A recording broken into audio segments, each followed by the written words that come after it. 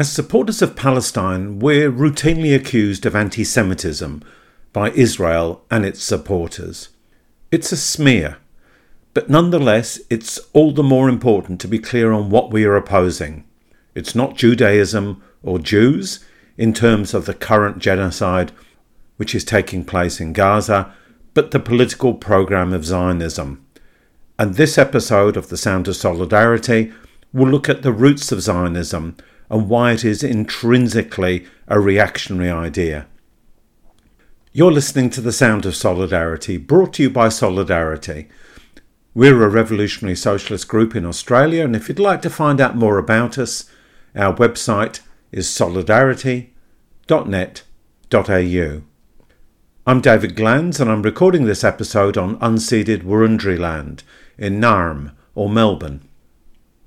Now, Zionism is the political program that argues for a Jewish state in Palestine, in other words, for Israel.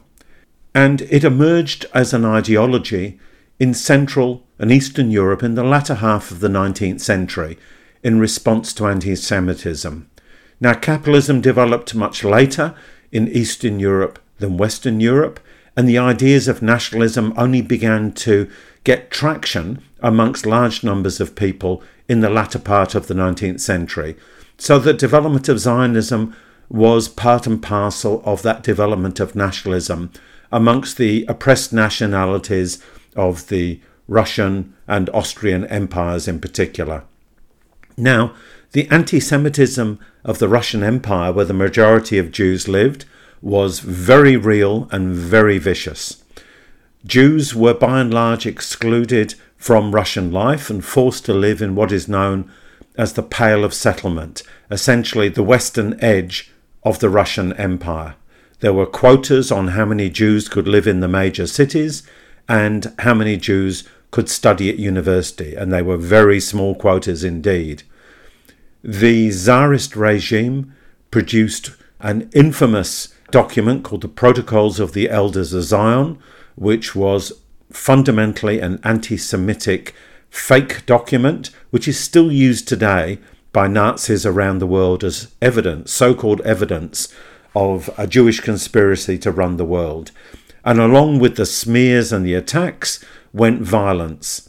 The violence of pogroms, the Russian word for race riots, and the attacks by groups called the Black Hundreds, essentially proto-fascist gangs who were supported by the Tsarist regime. And there were waves of pogroms, starting from 1881, again in 1903 to 1905, and so on. And so quite logically, Jews in the Russian Empire had to respond to this anti-Semitism. But Zionism was far from being the only response. In many ways, the biggest was emigration. Between 1881 and 1914, 2.6 million Jews left the Russian Empire, heading west, primarily to the United States, but to Britain and to France, and handfuls to Palestine.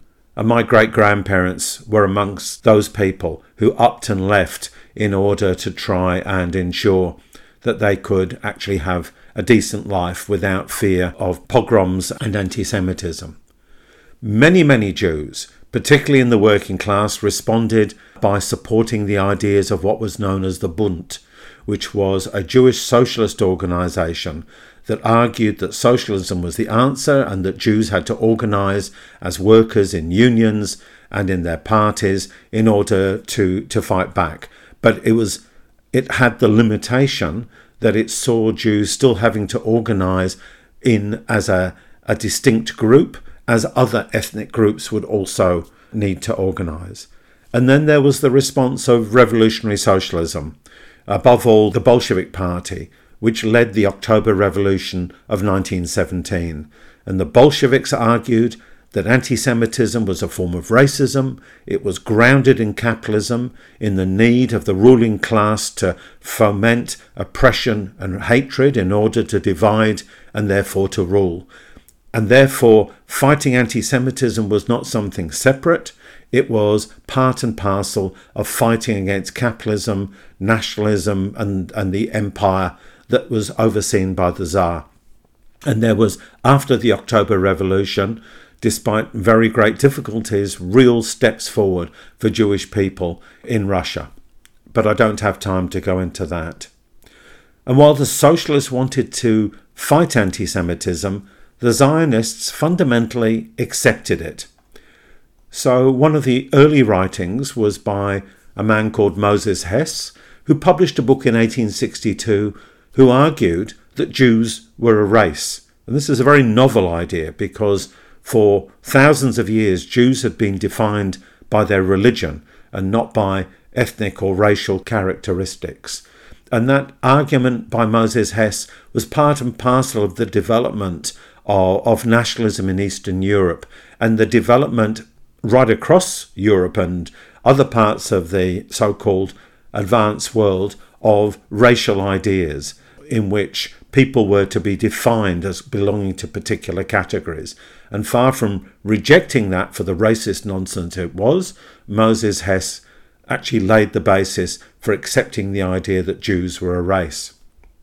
Later on, in the context of the pogroms, Leon Pinsker, who was a founder of an early Zionist movement in Palestine, wrote in the 1880s, and this sums up how the Zionists accepted anti-Semitism. He said, "For the living the Jew is a dead man, for the natives an alien and a vagrant, for property holders a beggar, for the poor an exploiter and a millionaire, for patriots a man without country, for all classes a hated rival." In other words, Zionism began to take on the understanding, in their terms, that anti-Semitism was inherent, it was built into certainly Western society, it could not be defeated, and therefore Jews had to separate themselves.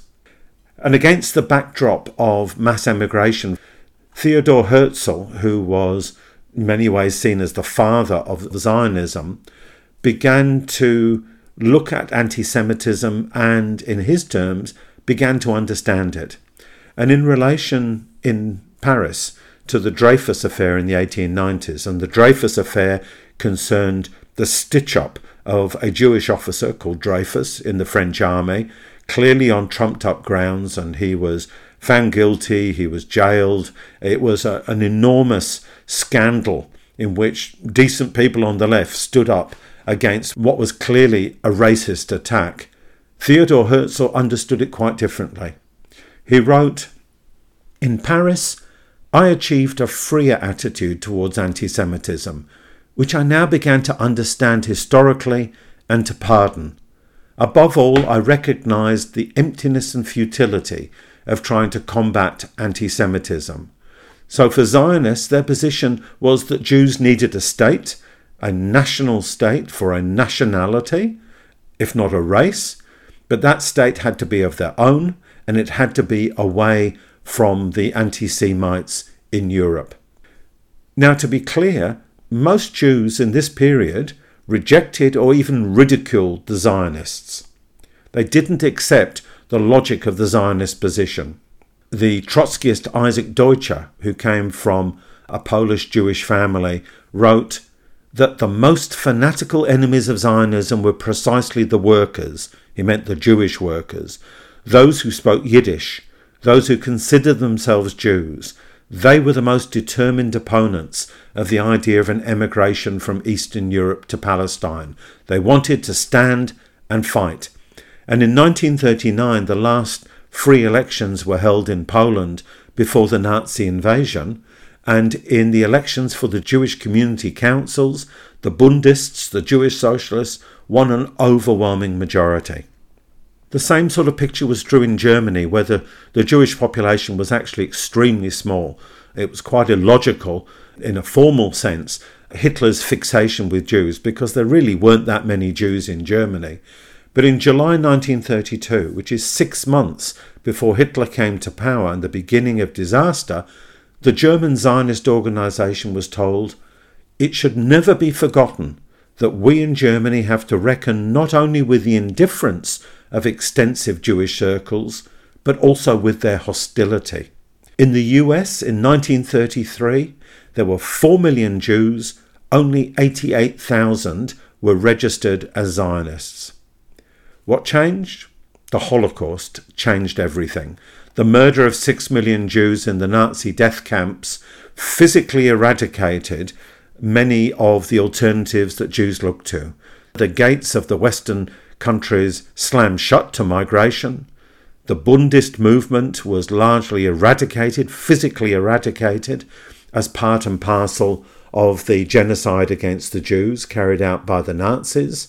And under Stalin, the Soviet Union ceased to be a place of safety for Jews, either Russian Jews or Jews who tried to flee there in order to be safe from Hitler. And David Ben-Gurion, who was the first Prime Minister of Israel, wrote, "What Zionist propaganda for years and years could not do, disaster has done overnight." But let's take a step back. The Zionist movement was trying to organise for many, many years before the Nazi Holocaust. But because of their weakness, even their lack of support amongst the Jewish population, they needed a sponsor, an imperialist sponsor. They needed to find a powerful country which would benefit from a Jewish settlement and a Jewish state in Palestine, where the interests of Zionism, of imperialism, and indeed of racism would come together. And the Zionists went to the Russian government under the Tsar. They went to the German government. They went to the Turkish, or strictly speaking, the Ottoman government. And on each occasion they offered effectively an alliance, and they were turned away. And the breakthrough came when Britain in 1917, in the middle of the First World War, issued the Balfour Declaration, which said that Britain was committed to a Jewish homeland in Palestine. Interestingly, there was one Jewish member of the British cabinet at that point, a man called Montefiore. He voted against the Balfour Declaration because he could see that it was creating a weapon which would be used against the Jews in the future. This is what Theodor Herzl, said to the Ottoman Empire. It sums up their attitude towards all the imperialist powers. "If His Majesty the Sultan were to give us Palestine, we would form there a part of the wall of defence of Europe in Asia, an outpost of civilization against barbarism. We would, as a neutral state, remain in contact with all Europe, which would have to guarantee our existence."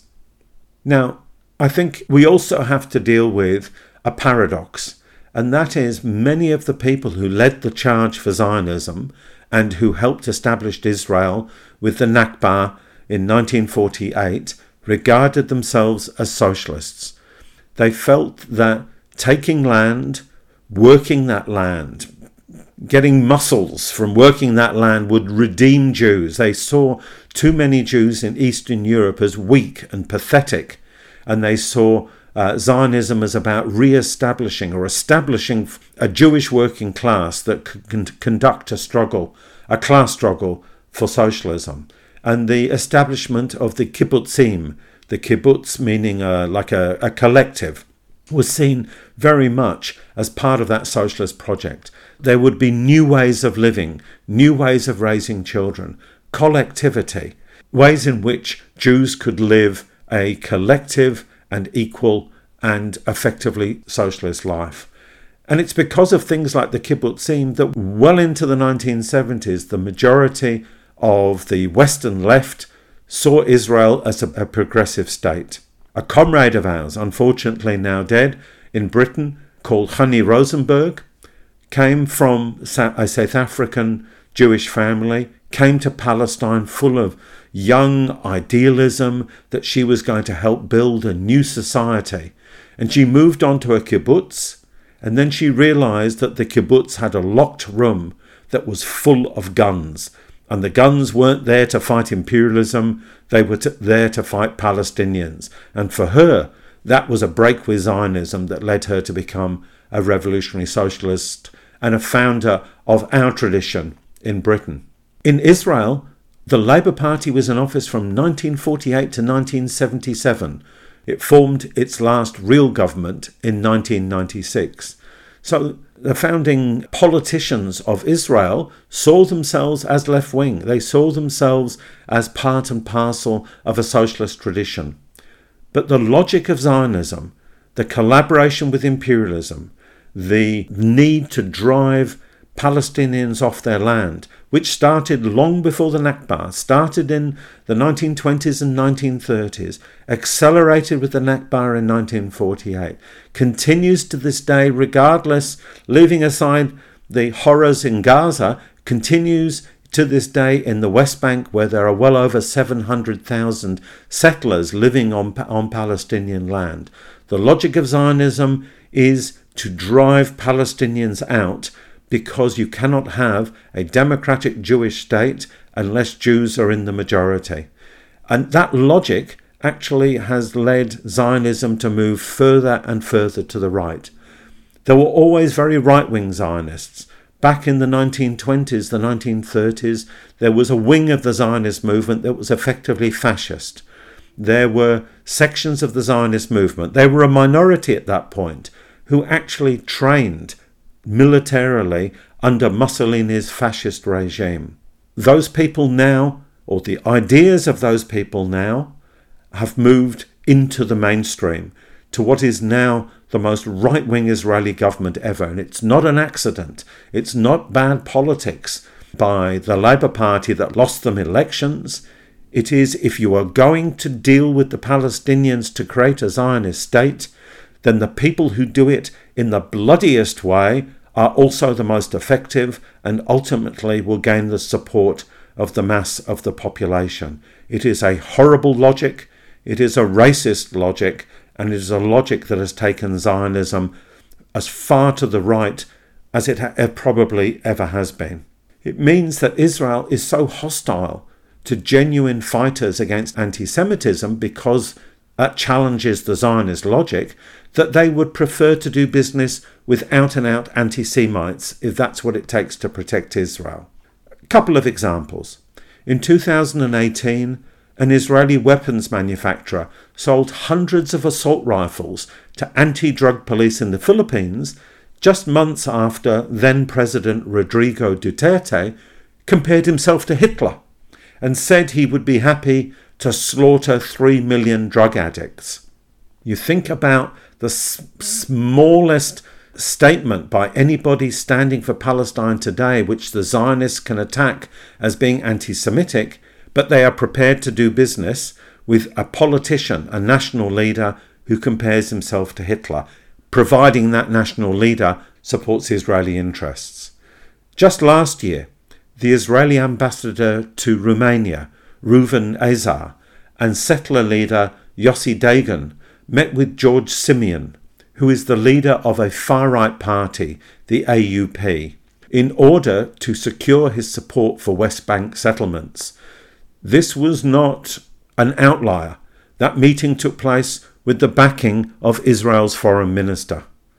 Israel had previously boycotted Simeon's AUR party due to their constant anti-Semitic and Holocaust-denying statements and their glorification of Romania's World War II fascist leaders. But when they are looking for allies for their settler project on the West Bank, they will hold their nose and they will go with people who basically hate Jews, provided they get the political support they need for the Zionist project. I haven't talked in this podcast about the horrors in Gaza. We're all aware of those. We are all out on the streets week after week. We are organising in our unions, organising on our campuses, and organising in our communities. But it's not just the attack on Gaza and the slaughter that is taking place at the moment that is creating a crisis for Zionism. In 2021, 25% of American Jews agreed that Israel is an apartheid state. There is a generational crisis for Zionism, particularly in the United States, where we have seen continuous big protests against the horrors in Gaza by young Jews and older Jews alike, religious Jews and secular Jews. Zionism has been exposed over the years and now over the last 4 months as a brutal and vicious ideology. An ideology that more than 100 years ago said to Jews, run away, don't fight racism. And an ideology today that justifies slaughter and genocide in Gaza and political collaboration with anti-Semites who are prepared to support the Israeli project. Our task is to understand why Zionism is fundamentally reactionary. It is to support Palestine, but it is also to reclaim the tradition of fighting all racism, including antisemitism, a tradition which millions of Jews adopted in the latter part of the 19th century, the first part of the 20th century, a tradition that fought and only came to a temporary end with the Holocaust. That tradition can be reborn today, and we all need to be part of it.